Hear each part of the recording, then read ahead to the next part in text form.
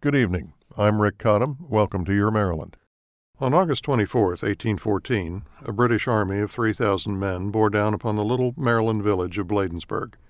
General Robert Ross and Admiral George Cockburn planned to take Washington, and after they'd taken it, burn it. Bladensburg lay in their path. The 6,000 boisterous American militia drawn up on the hills outside the town had never experienced anything like what came next. First, the British sent rockets screaming over their heads, planting the first seeds of fear. Then came line after line of regulars, walking silently, eyes steady, bayonets fixed. These were Wellington's Invincibles, the same men who had driven Napoleon out of Spain. After a few shots, the first American line melted away, then the second, until only a narrow creek stood between the redcoats and the nation's capital. As the British reached the stream and looked up, they found themselves confronting a hastily assembled third line. At its center was a handsome, prickly, 55-year-old sailor from Anne Arundel County. Joshua Barney had gone to sea at 12, thinking it would be more adventurous than working in a counting house. As a teenager, he'd fought and won naval battles in the Revolution. He'd been captured 4 times, exchanged 3, and had managed to escape from England's infamous Old Mill prison in Plymouth. After the war, he went back to commercial shipping. Later, when the United States again created a navy, officials offered him one of the first 6 captaincies. Barney turned it down because, he said, he wasn't ranked first or second. Partially out of pique, he enlisted in the French Navy. He sailed against the United States in the Quasi-War and introduced Napoleon's younger brother to Baltimore's Betsy Patterson. On returning to the United States, he ran for Congress twice and lost both times. When war broke out with Great Britain in 1812, he volunteered.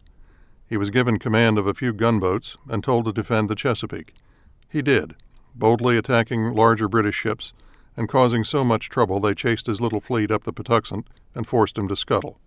Now, here he was on a hill near Bladensburg with 400 no-nonsense sailors, 100 Marines, and 5 naval guns.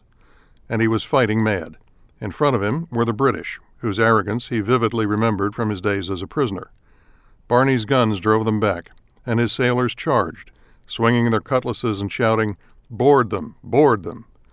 Someone spotted a sharpshooter behind a pile of rocks. Barney cheerfully aimed an 18-pounder himself, and when the smoke cleared, rocks and sharpshooter were gone. The battle might have gone differently had he gotten any help, but when the British regrouped and charged again, the American militia on either side ran away. His Marines were shot down and the bayonets closed in.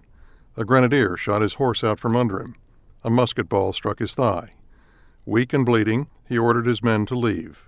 Only one lieutenant remained with him as the British crested their hill. It was a corporal from the 85th Regiment of Foot who found him. Before long, Barney was looking up at none other than General Ross and Admiral Cockburn.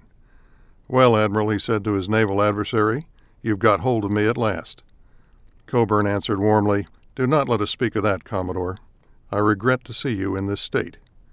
The British commanders offered him an immediate parole and asked him where he'd like to be taken to have his wounds dressed. Barney suggested a nearby tavern and was carried there by a squad of redcoats and a surgeon. Cockburn and Ross went on their way to Washington. The Battle of Bladensburg was over. It was a stinging defeat for an American army beaten by half its number. Cynics, noting the speed with which the Americans had run away, began calling it the Bladensburg Races. Cockburn and Ross put the capital to the torch. It was an episode most Americans would like to forget, except for the heroic actions of one middle-aged sailor from Anne Arundel County.